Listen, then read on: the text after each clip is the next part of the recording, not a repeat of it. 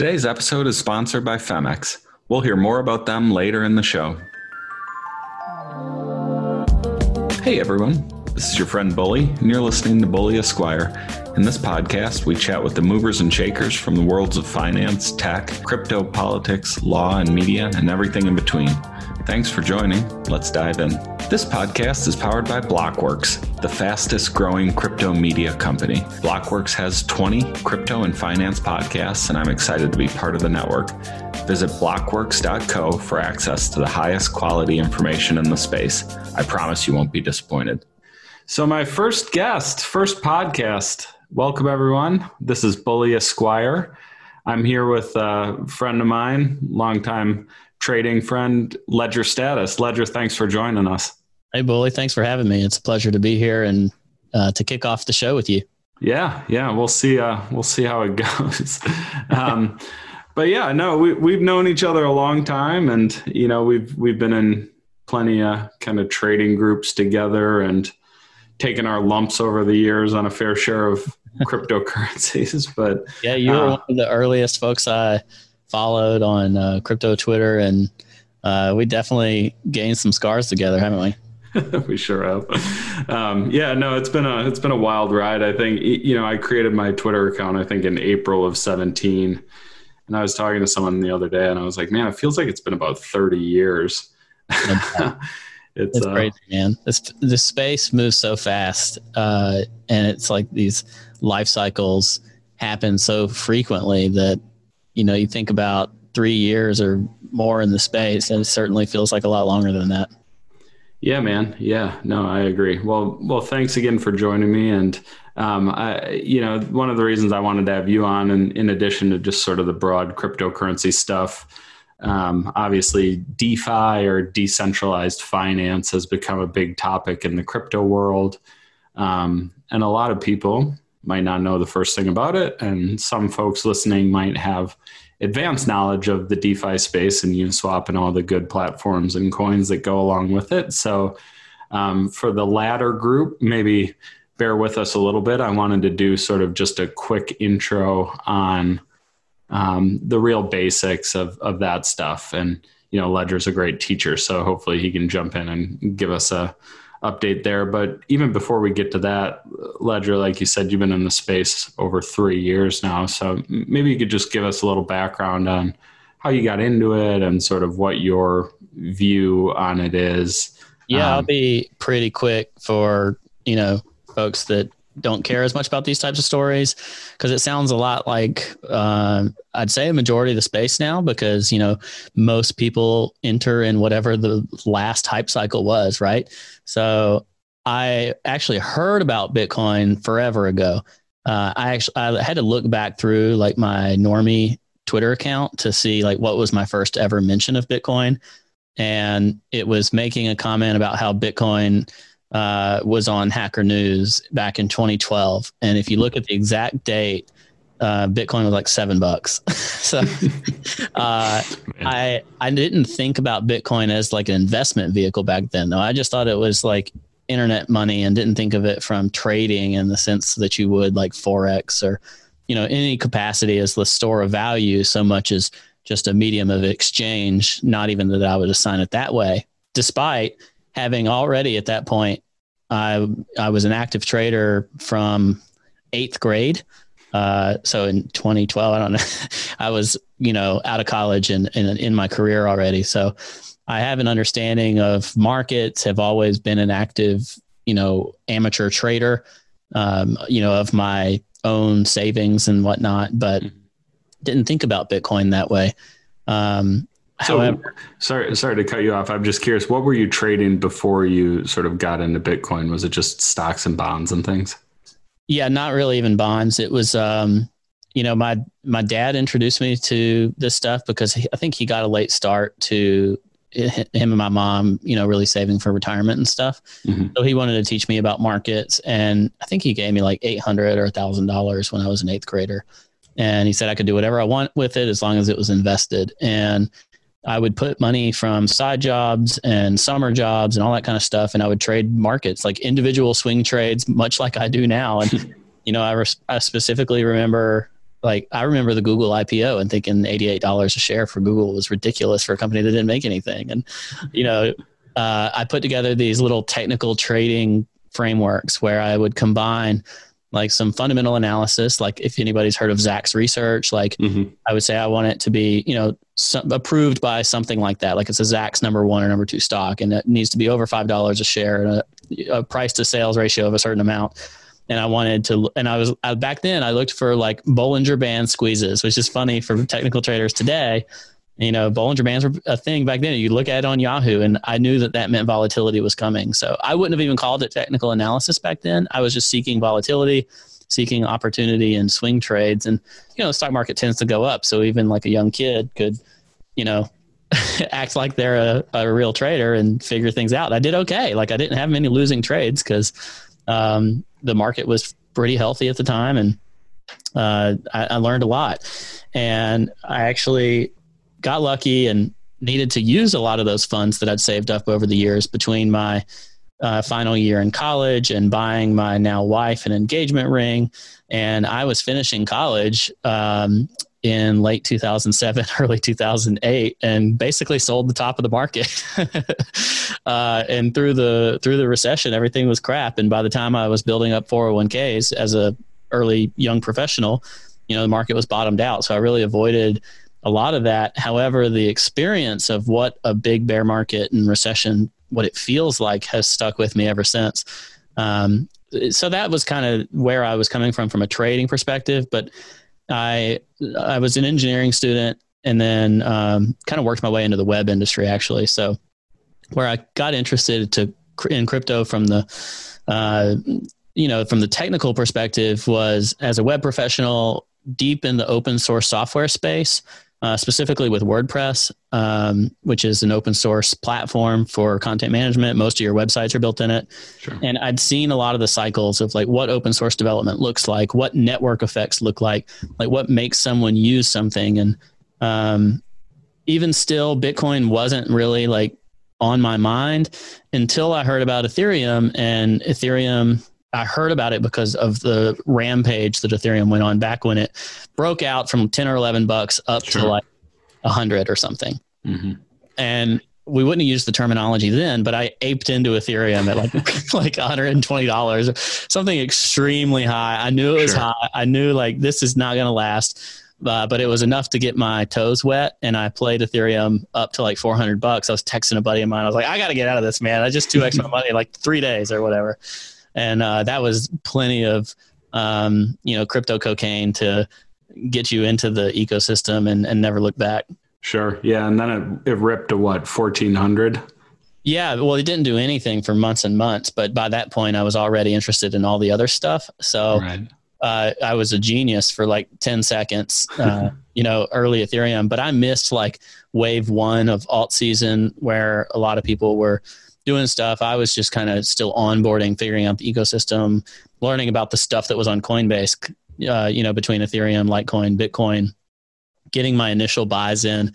I mean, those panic dumps down to like 1,800 Bitcoin with the forks and some of that stuff, I was like gobbling them up. I'm like, I got to get more fiat into the ecosystem. And then, I experienced my first like huge run up in alt in that December 2017, January 2018, after learning some tough lessons about how King Bitcoin can really knock those Bitcoin relative ratios down on altcoins. And so learned a ton, earned my stripes through that period, made out fine, like not super get rich type of but well enough. And learned a lot of lessons, and then just have been grinding for years, waiting for another real opportunity that for the first time, I think we're experiencing here in 2020. I think this is the first thing that even comes close to comparing to what we saw in 2017. Yeah, man. Yeah. I mean, some of the stuff's madness right now. I mean, between like Wi-Fi and meme and like some of the more recent run-ups on some of these DeFi stuff. I mean, yeah, I saw the free airdrop for meme. Oh, it's like $1 million, isn't it? Yeah, like $750 million. Missed out on that, Jesus. But I never would have held that. And that's what you learn with a lot of this stuff. It's like, oh, these people, it was so easy. But in reality, you have to hold through life-changing run-ups in order to capture the full value. And most people don't do that. You almost have to be insane to hold that long. Yeah. No, and I mean, especially a lot of us from 2017. I mean, I went through the same thing you did where, I think in 2017, early 18, some of the paper valuations of these altcoins were insane. Yeah. And my accountant was looking at me like, what is this? What are you doing? And I was like, oh no, it'll go another leg. And then, most of the stuff died, and you just don't want that to happen again. So I think a lot of us are quicker to dump now than we were in 17. And that's probably affecting the market to some extent too. Oh yeah. I think, the actual pure retail traders have not truly re-entered the market. I mean, there's plenty of degeneracy to be had in legacy markets. Why do you need to be in crypto? So it's still mostly, I think, relatively sophisticated retail traders. I don't know what you call that. Like, taking money from one another currently. And, sometimes you get huge run-ups, but not always. And I think a lot of times the big run-ups occur when there's a really decent fundamental justification for an emerging technology. And, like Link is a great example, outperformed throughout the bear market. And it turns out that what they provide and all those data feeds and oracles and stuff is pivotal to the way liquidity pools work in the DeFi ecosystem. So, you got to have an edge and you got to stay on top of it. I've seen plenty of people that I was friends with back in the day, and they just got stuck in the mentality of playing the same coins, and those coins weren't moving while some of this stuff has done really, really well, and they didn't even realize it was occurring. So you got to stay up on it, which makes it opportunistic for someone paying attention and very challenging for someone that thinks they are paying attention, but, isn't really on the ball. Right. Yeah. No, and I've noticed that too. I've sort of had to evolve and develop new skills and figure out, these new systems. Like Uniswap is its own animal, and I guess we're just trading without charts now. It's you definitely have to kind of get outside your comfort zone on a lot of this stuff and try new things. Otherwise you're going to get smoked.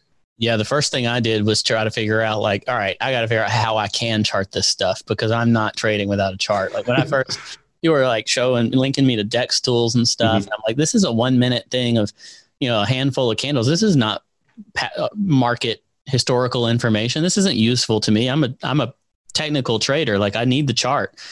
So I went hunting and found the charts. And what I found out was that the charts were, because not many people were using them, they were beautifully technical. Like, a chart is just a visual representation of human psychology that occurs in trading. Like when you panic and when you have euphoria and, when you FOMO and all that stuff plays out in what you see in a chart between the consolidation and the breakout or the breakdown or whatever.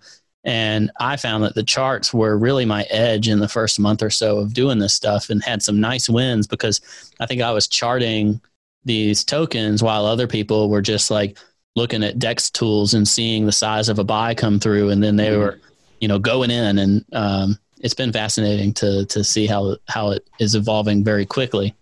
Yeah, no, I mean, I do remember that a month ago, it was very hard to find even a chart. I think ChartX or another website, you had to have some coins to be able to access the charts, but there's a few now that have popped up. What do you normally use? Yeah. So actually the one that I'm using, they just came out with a beta, but depending on when you're listening to this, it's dex.vision or beta.dex.vision. It was uniswap.vision, but what they've done now is you can look at any pair, which is kind of the promise of ChartX.pro. But ChartX is slow as crap. And this Dex Vision I've found is a responsive team and good charts. So that's what I'm using to chart any of this stuff that doesn't have a centralized exchange listing. And you get a fuller history based on whenever it first occurred on Uniswap. So that's what I'm using to chart these things, and it's really useful. Right on. Well, yeah, maybe now is a good chance to sort of step back and discuss what is DeFi, what are we even really talking about with DEXs and Uniswap and all this stuff. So maybe just give us a brief overview of what DeFi is, what it means to somebody who might not know much about the space, and sort of how that's impacting the legacy crypto space. Sure. I mean, decentralized finance is what DeFi actually stands for. What different projects are trying to do, though, is take things that are occurring in whether it's crypto markets or traditional, legacy financial markets, take common things like lending funds and borrowing funds and taking part in trading and pulling those onto a non-custodial blockchain-based ecosystem and trying to figure out, like, how do we cut out some of these central parties who are in control, whether that be a bank or a centralized exchange. In crypto, the centralized exchanges and the custodians are our versions of banks, and that's not ideal either, right? That's a weak point in the whole system. So whether it's DYDX and others that are trying to enable margin trading on chain, I took a margin trade on chain today on DYDX. I mean, it's nasty, but it works, and it's moving that stuff into a completely non-custodial format, and you can borrow money. It's still not as good. It's not partial collateralization borrowing.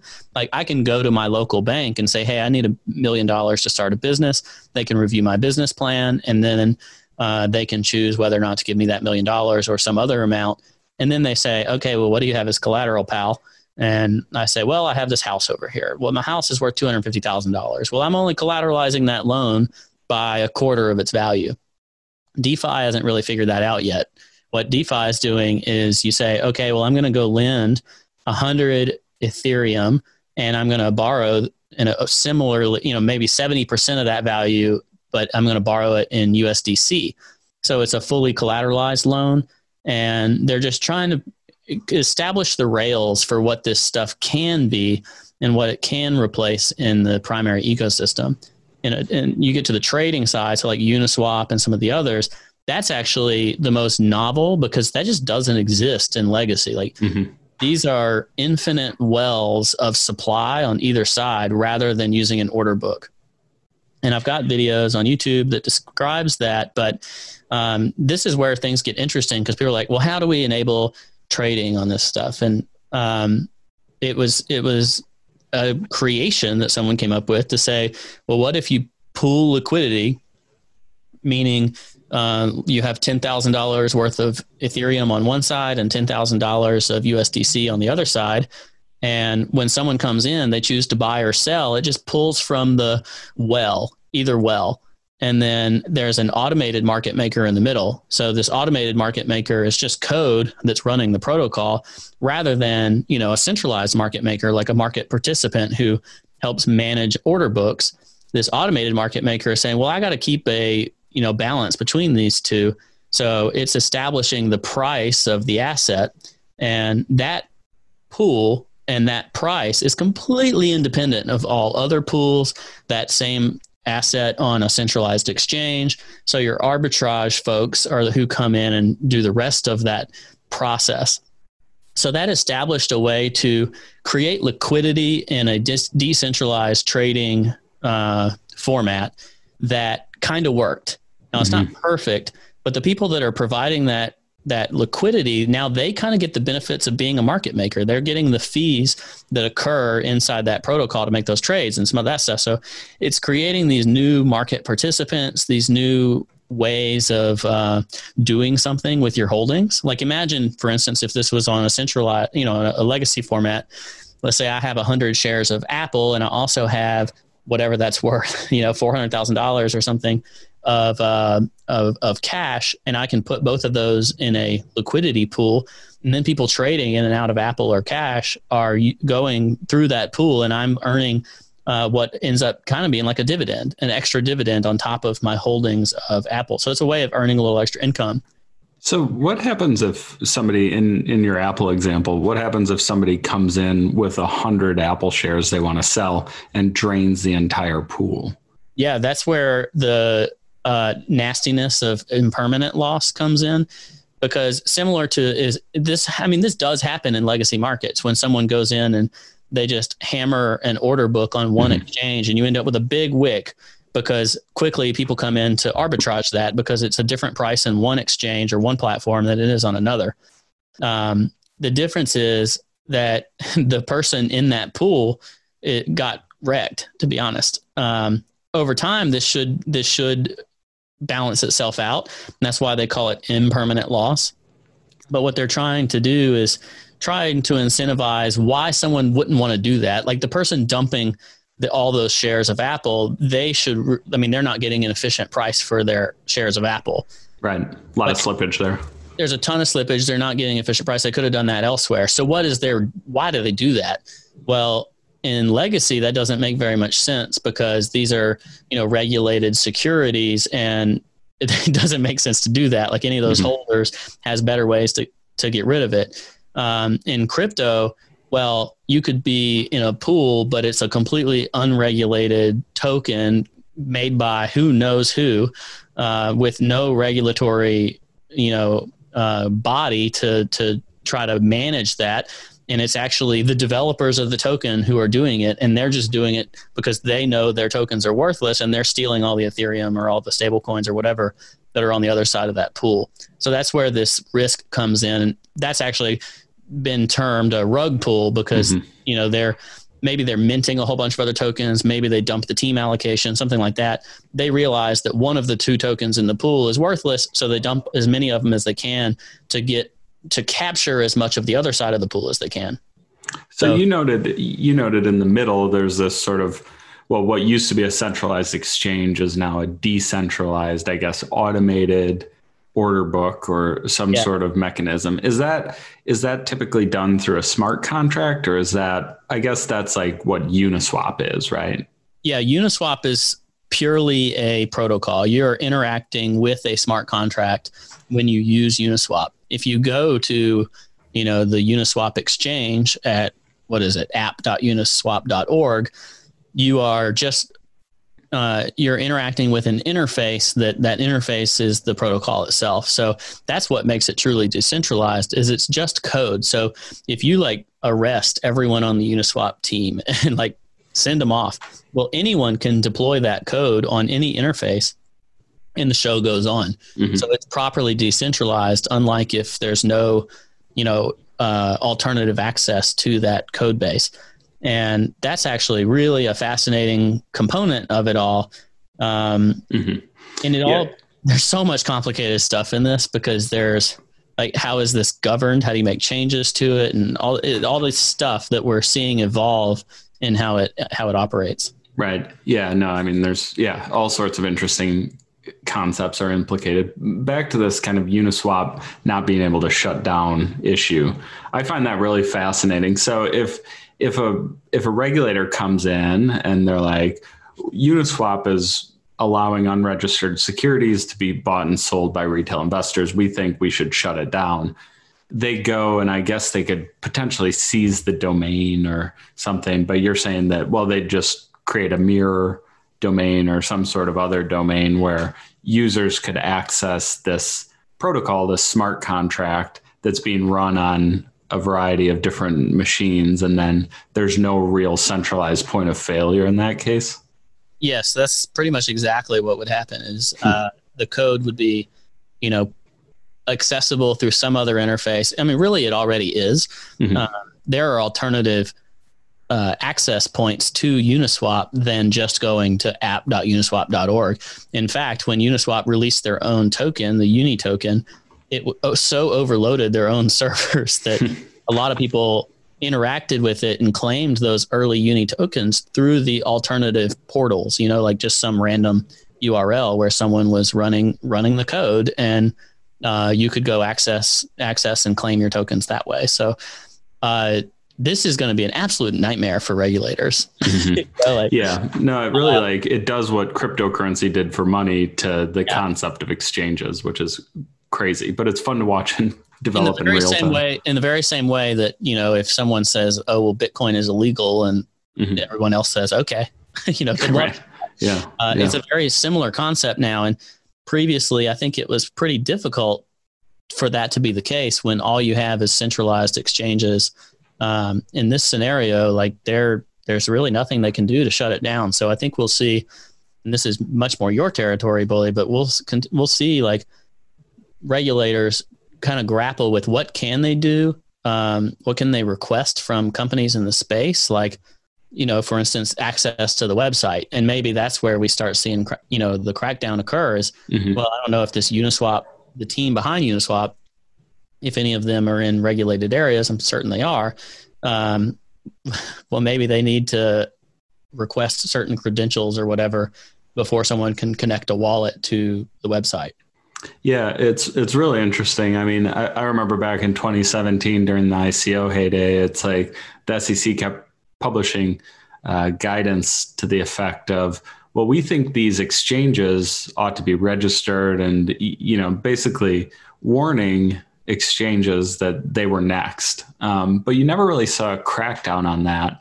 And I always sort of viewed exchanges as sort of the centralized point of failure. So it's really interesting to think about a world where that no longer is the case, and the exchanges are just as decentralized as the cryptocurrencies themselves. Crypto's like, well, Bitcoin in particular, you can't possibly imagine trying to shut that down. And Ethereum is probably getting pretty darn close, although they have a foundation and sort of key leadership and things. But yeah, I mean, if exchanges get to that point, it's hard to imagine regulators even being able to put the genie back in the bottle, so to speak. But yeah, I think there's a chance that, the crypto space has kind of like an Uber type moment, because Uber just played in the gray zone, right, of all the different places where they tried to operate until it was so powerful that you basically get a revolt from your citizenry if you try to just outlaw Uber and protect the taxi unions. We're essentially experiencing the same thing except for it's interfacing with securities. Yeah.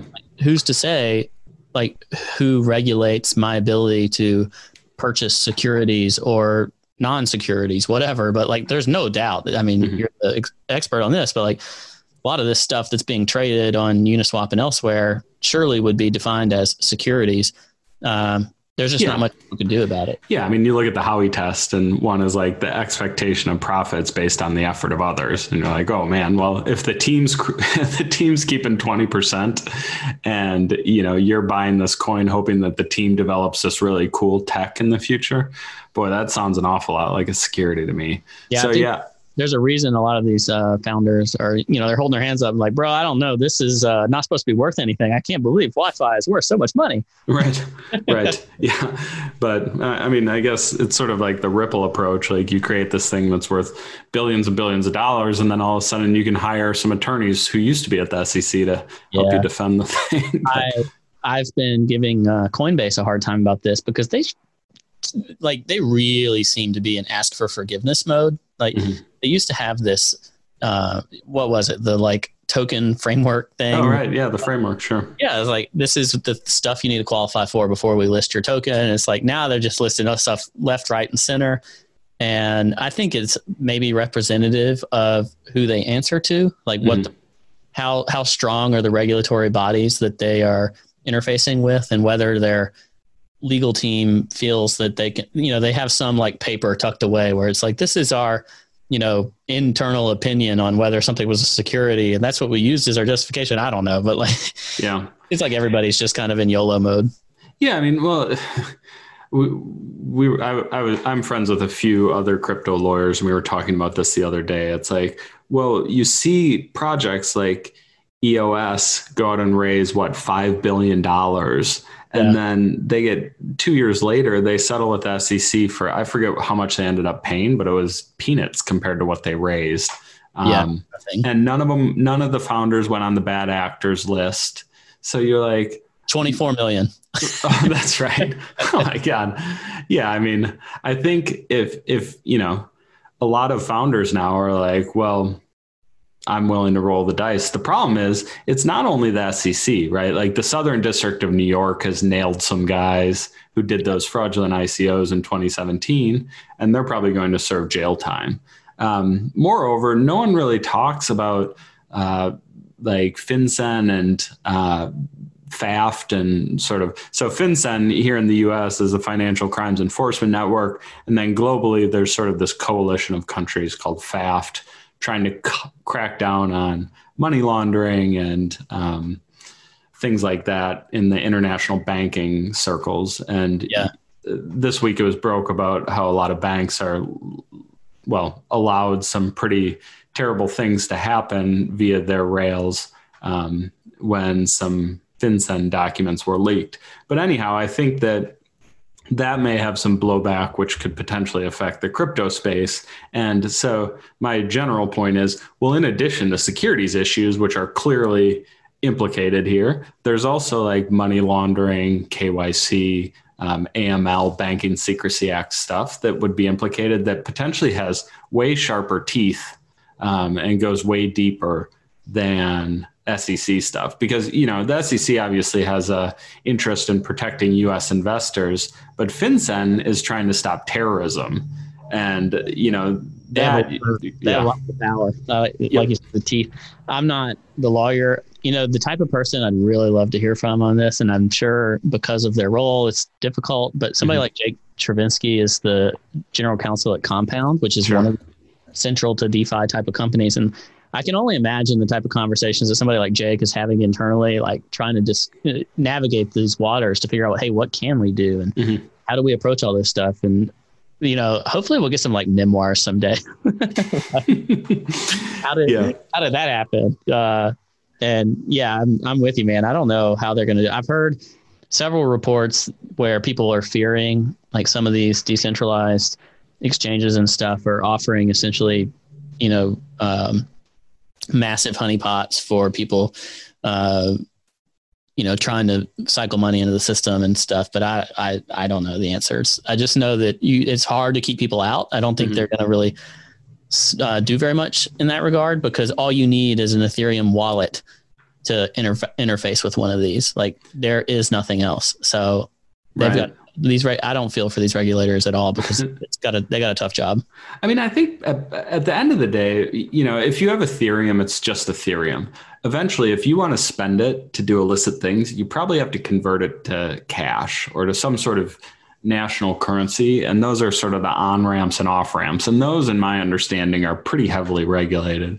And we're not seeing really any sort of breakdown. I mean, if you think about if you make money on Uniswap, you're probably going, I think a lot of people would probably just send it to Coinbase or to Gemini or one of the other well-regulated entities, convert it to USD, and then send it to their bank account. And all of that is very well documented. So, maybe that's sort of the regulator's approach is, well, as long as it's contained in this crypto ecosystem and we cordon off the endpoints, maybe it's okay. But, then you get things like Monero where folks can send money into the system and then it goes through all sorts of different untraceable channels and comes out.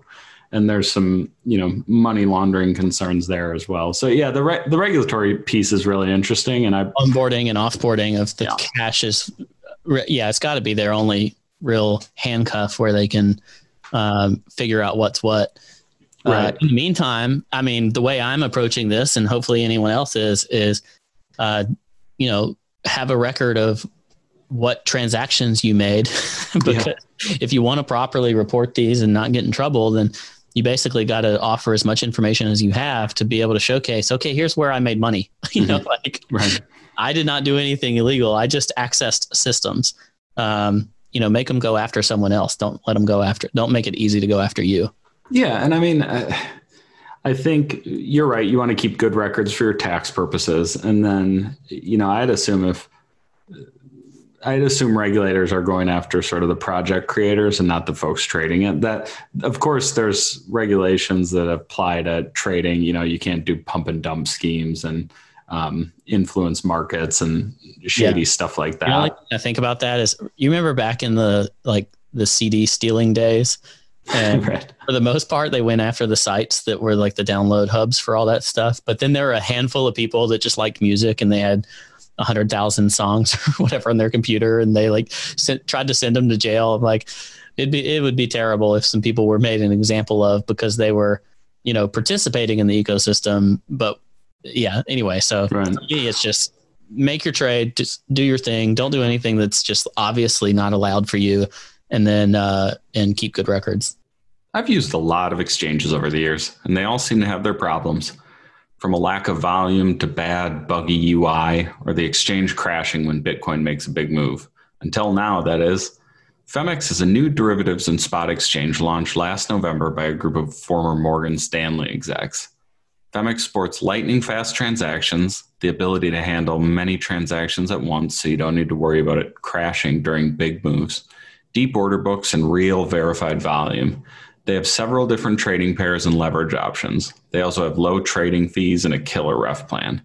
Be sure to use this URL for my welcome bonus, Femex, PHEMEX.com/A/bully. Again, femex.com/A/bully. Check it out. Well, so back to this DeFi stuff. So you were saying you can provide liquidity to the pool.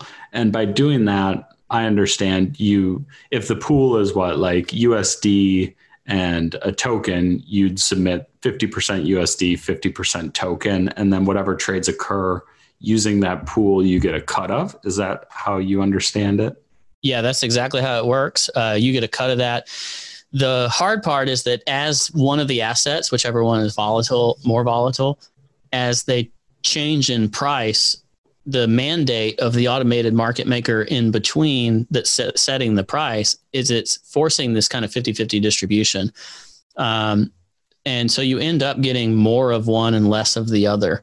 And that could hurt you relative to if you just held the asset outright. Imagine if you're holding a bunch of Ethereum and then the other half of your liquidity pool is USDC or something. Ethereum starts going down. Well, people want to give you more Ethereum as it's going down. So you're like getting more and more of the asset as it's going down in price. And you're getting less and less dollars. And obviously, if the price is going down, you would rather preserve your buying power and have more dollars in the same amount or less Ethereum. And it's the opposite because you're providing all the liquidity to people panic selling their Ethereum. So you create this impermanent loss that over time should balance out, but it does potentially impact when you may want to enter a pool like that. And, a trader can look at it in a variety of different ways. Why would you provide liquidity? One, the fees could be high enough to where it's worth it. People are doing calculations on, hey, here's this pool. And without any other incentives, which we'll get into, the fees alone on this pool, you could earn 10, 15, 25% a year or something like that because you're the liquidity provider. Well, a lot of times that's just not good enough because of the actual impermanent loss that could occur. If you're in a more volatile pool, like one of the tokens, say it's not Ethereum, and Ethereum is volatile enough, but it's like one of these small cap altcoins. Well, it could go down 80% and you end up with a ton of it and you had massive impermanent loss. So making 20% in fees just does not cut it for that. And what these pools are doing, there's essentially liquidity wars occurring. Because Uniswap's not the only player in town. There's other ones that are participating and trying to get people to provide liquidity on them because liquidity is king, whether it's a centralized exchange or decentralized exchange. And the way they're doing that is to reward the people that are providing liquidity on the pools with more than just the fees of the pools themselves. They're essentially airdropping them tokens of reward for the decentralized exchange. So we talked about Uniswap launched the Uni token. And now if you provide liquidity on the primary pools, like the Ethereum USDC pool and others, I think there's 4 of them to start for Uni, then you are rewarded with Uni because you provided that liquidity.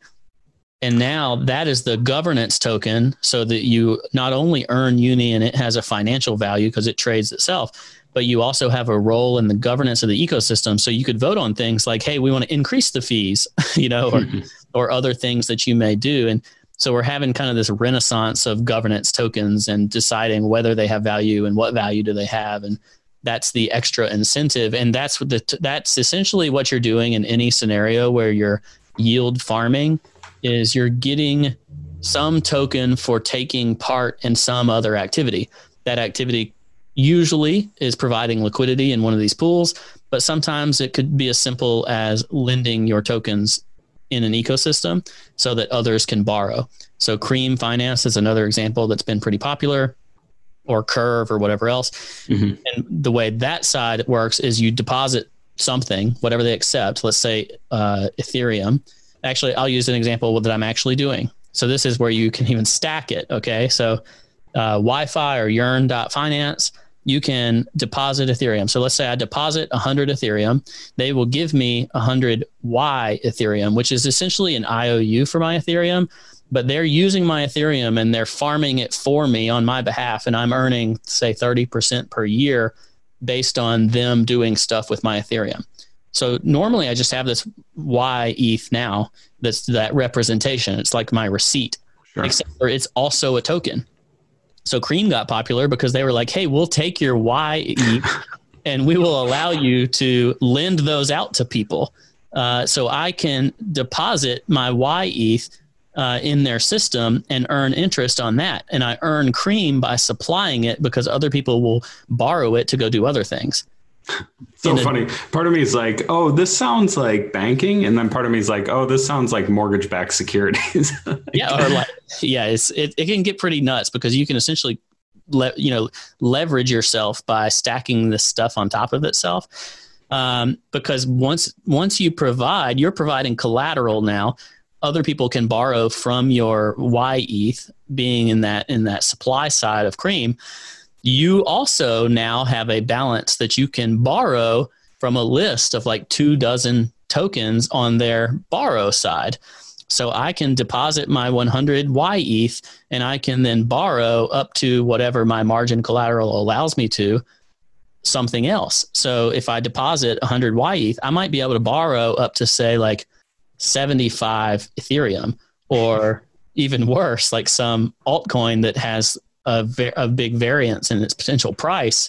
And then I have to maintain my collateral position and all this stuff. In all of those scenarios, though, Cream, like others, is rewarding me with their Cream token for participating in their network because they want TVL, the total value locked into their ecosystem. Because that is essentially telling the market, if you go to like DeFiPulse.com, there's a ranked list of all these. And it says, hey, look at this project. It's got $1 billion of TVL, total value locked into their various products. So Yearn has however much money locked, and then Cream has however much money locked. But all of it may start with me depositing into Yearn, getting Y ETH, going over to Cream, depositing my Y ETH into Cream, borrowing Ethereum, and then taking that Ethereum and going to, say, Uniswap and pooling it with something else. And now I'm farming like 3 or 4 times, all starting with the same basis of Ethereum. And that is how people are truly, in a degenerate fashion, yield farming. And you can imagine there are significant potential risks in that. But in some scenarios, for instance, if all of your base layer assets are essentially the same. Notice I mentioned deposit Ethereum, receive Y ETH, deposit Y ETH, receive ETH. I'm not really at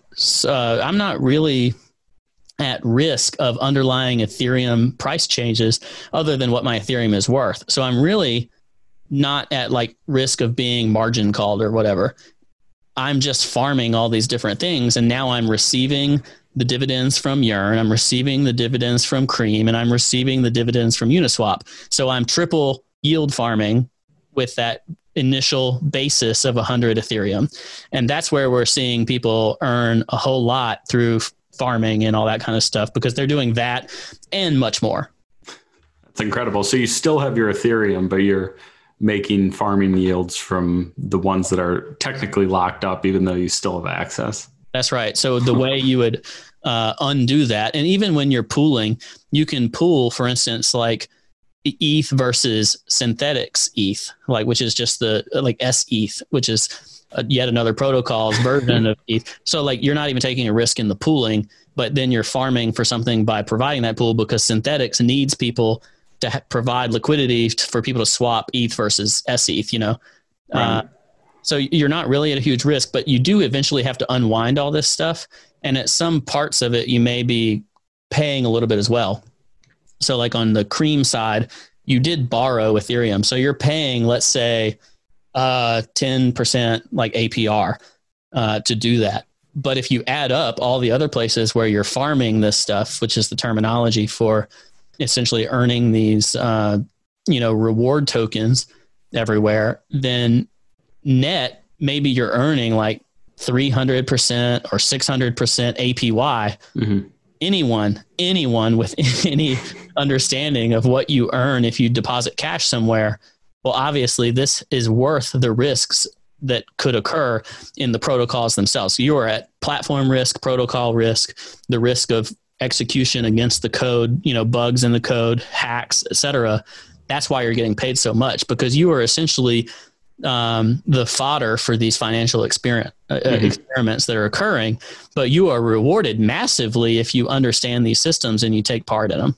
Right. So, I mean, if you think about a traditional bank, you put your money in a savings account and you might get 0.1% interest a year on that or something. And then they turn around and they lend out your money at 18% maybe on a credit card or 4% on a mortgage or something. So I guess various fixed income strategies that they use.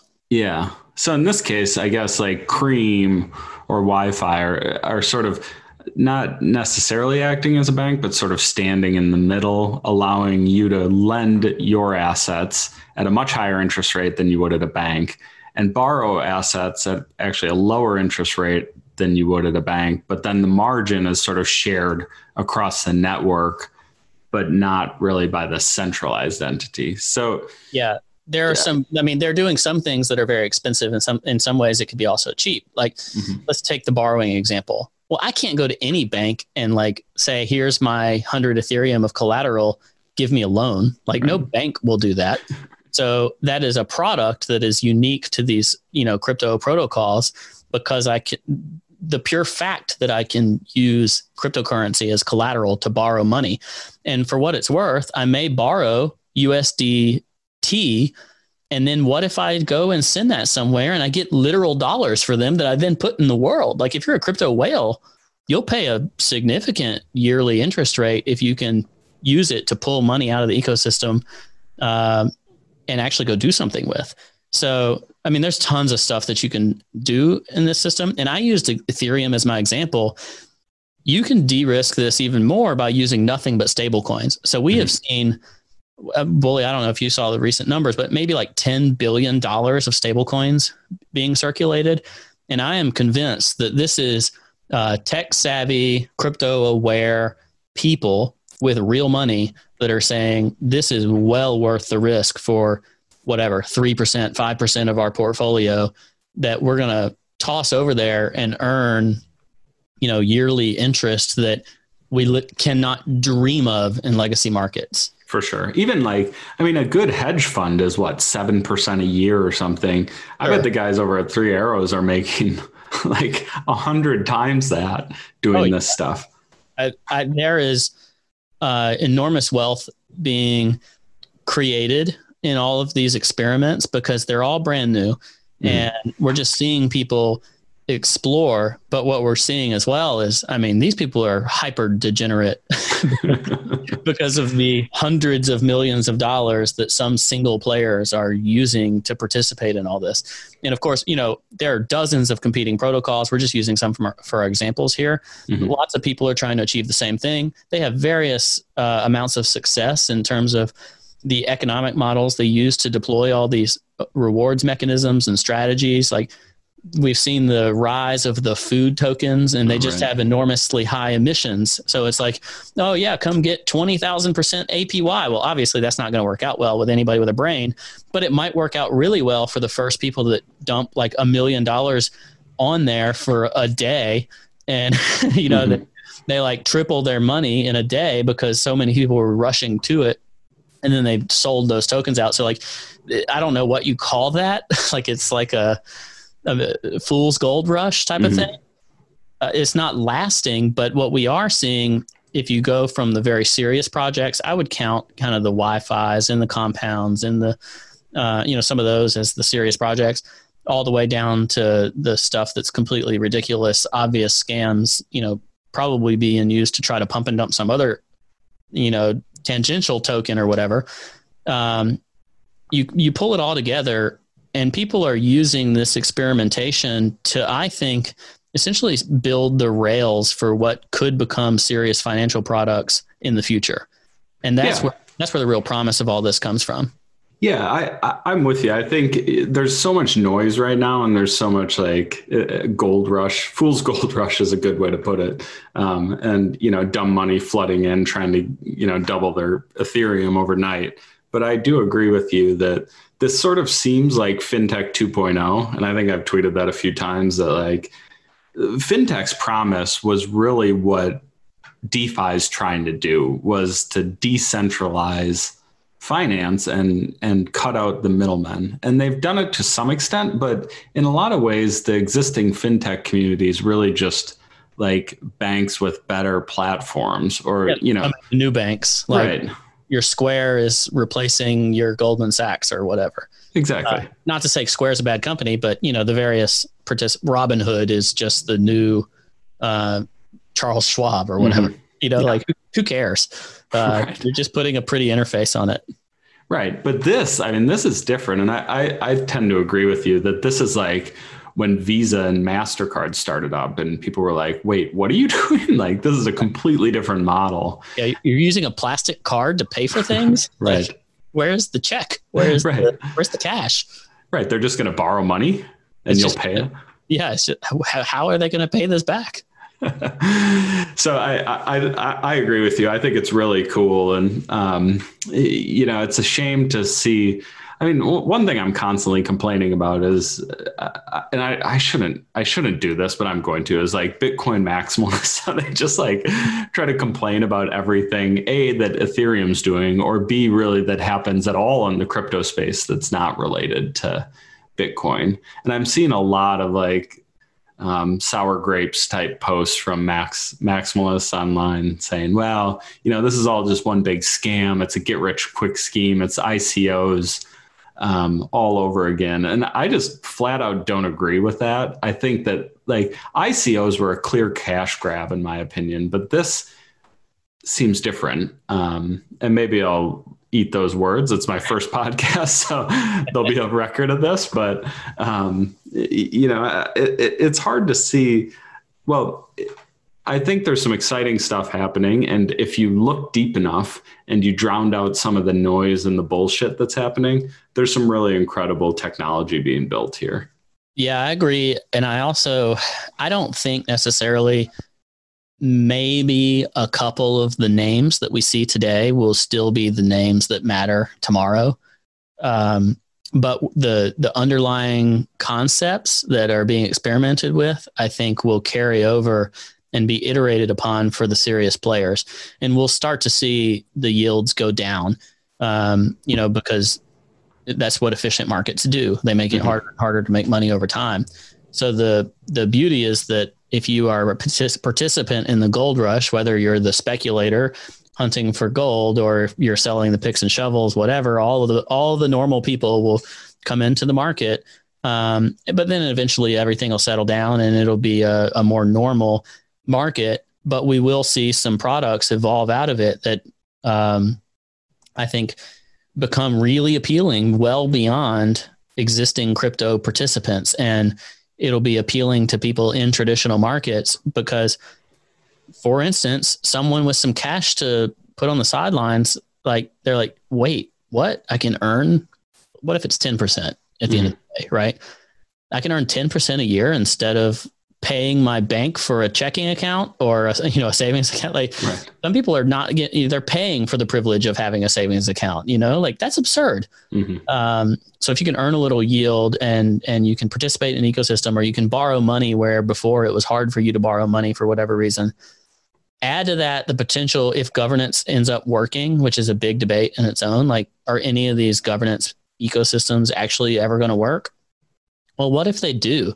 Like, what if it becomes there is some voting body based on a decentralized protocol with tokens and people vote on whether or not to lend money in a certain way. And that opens up a way to issue debt that never existed before. That type of stuff is awesome to me and really a worthy experiment. And even if we have to live through the sushis and the whatever other, the sushis is not even really the worst one, but not to name other food token names, in order to get to the good stuff, then I want to speculate in the crazy stuff, and I want to see where all this goes to build the good stuff, because I think we're on to something, and you truly could start to disrupt some of the banks, and that's really exciting.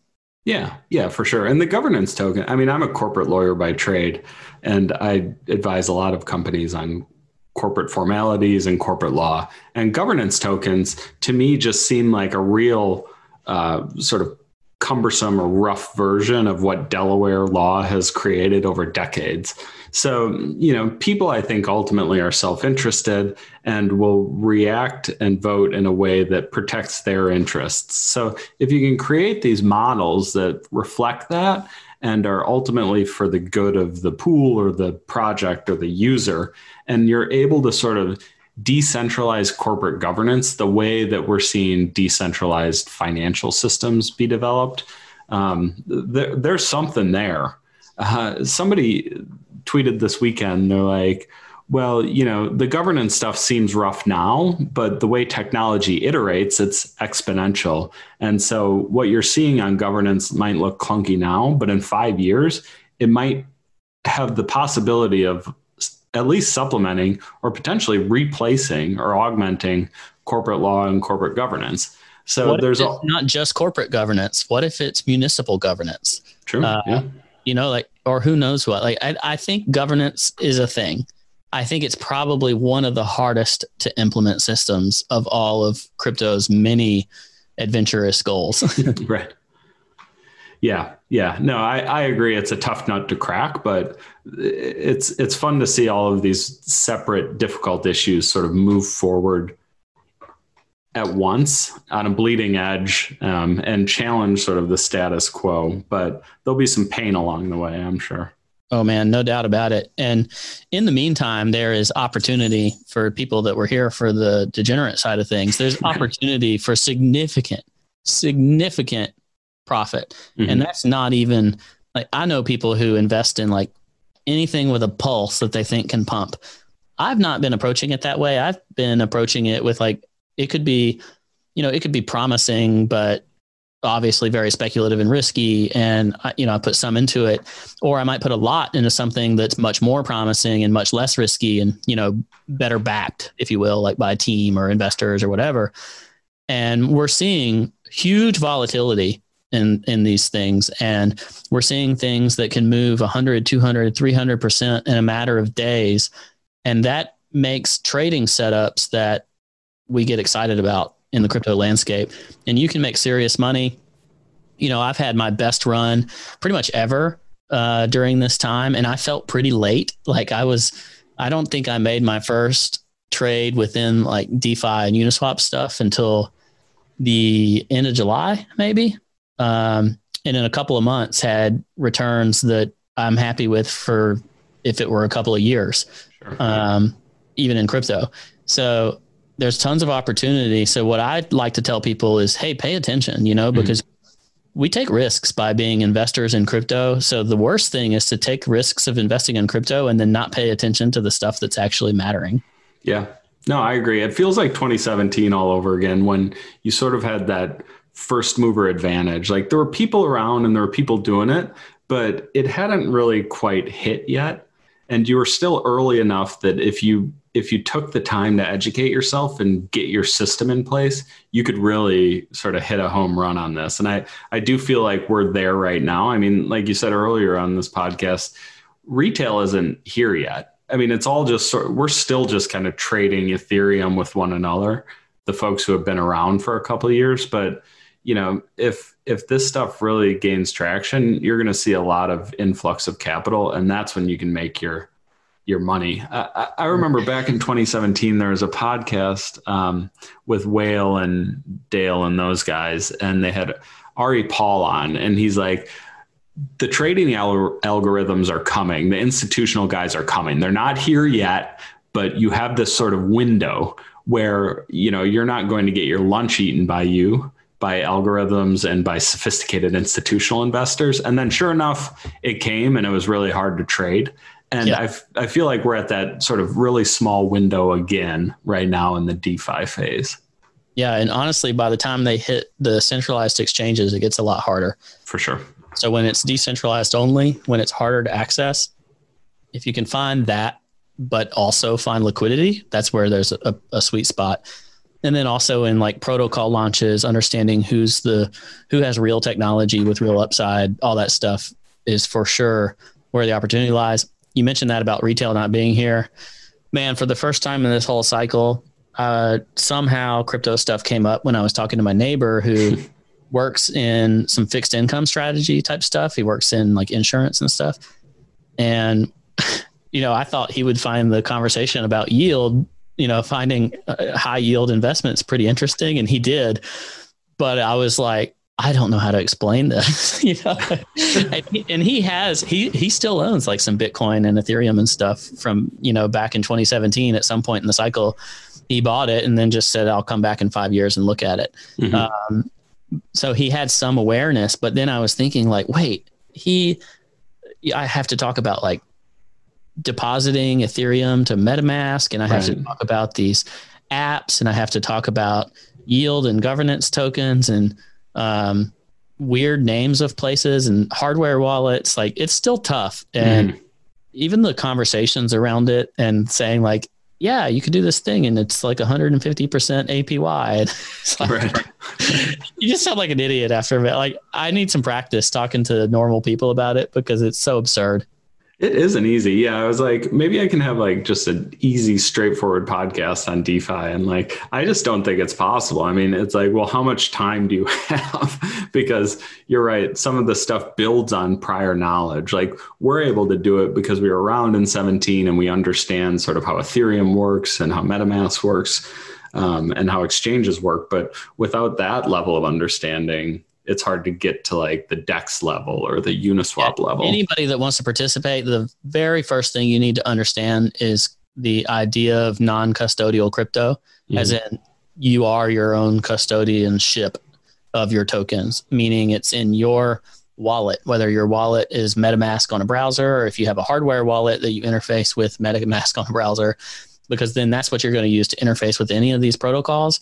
And you have to learn that part before you can really dig in. Once that clicks though, you come to terms with the fact that you take your Ethereum or your stable coins or whatever off of Coinbase or Gemini or wherever, and you send them to your wallet, and then you know how to manage your funds on your hardware wallet or on your desktop wallet, whatever. Then you can kind of take the next step. But there is a learning curve. Like crypto gets more and more complicated. And I've seen a lot of people that have been in the space a long time are like, yeah, this is way over my head now. This is too much. But if you dig in, you'll be early enough to take part. And then as it gets easier, it'll get more accessible. It'll get more accessible over time, but the opportunities will start to be taken out as well because the first mover advantage becomes gone. For sure. So I probably have 100 other questions I'd like to ask you, but I don't want to go too much over our time. I'm just sort of curious, we talked about DeFi. What do you think about the broader thoughts on sort of the cryptocurrency market? I know we had kind of a correction the last couple of days and you're seeing a pullback. Do you think that continues? Do you think we're going up? Like what do you think for the next couple months? I think we're more correlated, at least between like Bitcoin and Ethereum. We're more correlated to legacy markets than we ever were before. We haven't talked much about Bitcoin today, but Bitcoin is much more of a serious player in the macro investing landscape than it ever was before. I swear over the last year or two, even podcasts where the hosts did not like talking about Bitcoin, they'd have these institutional guests. And if they're talking about gold, they're also mentioning Bitcoin because what a lot of them started figuring out is like, okay, well, if I have say I'm 100% gold allocated, well, it makes sense for like 10% of my gold allocation to go to Bitcoin instead, because freaking look at the performance over time with similar concepts in terms of valuation and scarcity and all that stuff. And Bitcoin has become part of the macro narrative. It moves with in low time frames. It unfortunately moves a lot with like the stock market. It moves a lot with the dollar, like DXY. And then it's fairly non-correlated in larger time frames. And I don't know that like this will be the time we see inflation, but we have seen gold all-time highs. We are seeing in my mind, I think we're seeing inflation play out with these massive run-ups in things like the Qs and real estate, real assets. And I think that there's a chance that inflation kicks in and rears its head. And in that scenario, that makes me pretty darn bullish on Bitcoin. The other time I'm going to be really bullish on Bitcoin is just when we're in a really risk-on environment and people are willing to spend money, which we've of course seen with the stock market and, what people do with their stimulus checks and that kind of stuff. So those are two of the scenarios where I'm super bullish. The one where I will maintain being not very bullish is where we have a contraction cycle. So like if you see, and I think the best indicator for that might be if like the big spike in the VIX and the meltdown we had in March, well, friggin' Bitcoin and crypto melted too. Mm-hmm. We're not immune. We're not totally immune to that. We're not immune to legacy market movements. My hope is just in the broad spectrum when things are normal-ish, that Bitcoin does stay relatively decorrelated. And Bitcoin is still king despite all the DeFi stuff we've talked about. If Bitcoin goes down, it's going to affect all this DeFi stuff too. Sure. So macro, I'm very bullish, but I do think we have the same type of risks legacy does, for instance, like with the uncertainty of the US elections and whatever else. I think whenever we have some certainty from the elections, I expect the end of the year will be pretty bullish around for everything. Yeah, no, I agree with you. I was going to mention the election too. It seems like that's sort of just need to get it over with and carry on with life. Yeah, for a lot of reasons, Bitcoin included. Yeah. And I mean, also the micro strategy effect, right? Like all of what that corporation just converted $175 million of its balance sheet to Bitcoin. It's like, well, if other companies start following suit, you could just have like a liquidity crisis on the Bitcoin side too. Oh, I think that's a real potential threat, especially in this scenario if inflation kicks in. Foreign companies always have to deal with the idea that their currency won't be worth as much, or they won't be able to buy as much with it because of the impact of the global reserve currency of the dollar. U.S. companies are pretty spoiled. Like the dollar always has pretty good buying power. But what happens if we do hit a point where the dollar's buying power is limited in some way? And there's more threats to that than there have been in many decades. Honestly, probably since we became the reserve currency after the world wars. And I think, I don't know, like, will people choose to put some of their treasury in something like Bitcoin? Maybe. That's your hypermoon event, I guess. Mm-hmm. I don't know. I guess I'll be here for it. Yeah. And I mean, the treasury printed $6 trillion this year or something. It's like, if inflation's going to happen, maybe it happens soon. I think there's no such thing as a fiscal conservative anymore. That's for sure. Right. I'm going to have Joe Weisenthal on the show in a month or so. And I know he's taken like the absolute opposite end of this argument. So I'm going to explore this a little bit more with him. He says the dollar is actually in higher demand than we're accounting for, and we ought to print more money because the dollar is increasing relative to other global currencies. So it'll be interesting to hear his take on it. Yeah, I mean, maybe both can be true. I've heard the argument that, the dollar stinks, but everything else stinks worse. Right. Exactly. Does Bitcoin stand out in that environment? Maybe so. Awesome. I don't think Bitcoin is going to become, the new reserve currency or anything. I'm not that type of person, but I think it can be a good investment and a good hedge to mayhem. Right. Yeah. A store of value, digital gold, so to speak. Yeah. So I guess to close, I had one question. It's more like a piece of advice I was hoping to get out of you. A lot of people have described you as the nicest guy in crypto. And I was wondering if you could offer any sort of advice to me about how to be nicer to people. Just don't make fun of their food takes, bullet. All right. Well, I'll take that under advisement. I probably won't follow your advice, but you know what? I am thankful that people view me in that way sometimes. I try to not burn bridges, like a company or a person, they really have to burn me pretty bad for me to go rip roaring over them, or I got to be out of my element, like not in my primary psyche of trying to take it easy and assume the best in people. But for the most part, I try to assume everybody's just trying to make it go by day and do their thing. So I try to treat them, even if they make me mad in some reason or another, like try to figure out where are they coming from with that and, you know, come to terms with it and not make too big of a fuss about anything. Just let it roll off your shoulders if it bothers you. Well, that's a heck of an attitude, Ledger. I'm going to try to take that to heart. I won't, but I'm going to try. Life's too short for Twitter fights. Maybe. All right, man. Well, hey, I really appreciate you coming on. It was a great conversation, and you know, I might have you back again if you'll have me to dig into some of these other things in more detail, because I still have 100 questions. But this was really, really fun, and I really appreciate your time. I will talk to Bully Esquire any day of the week. Thanks for having me. All right, man. Talk to you later. Hey, everyone. Thanks for listening. New episodes go live every Wednesday at 7 a.m. Eastern. Links to our Apple and Spotify channels are in the show notes. You can also follow me on Twitter at BullyESQ to continue the conversation. See you next week.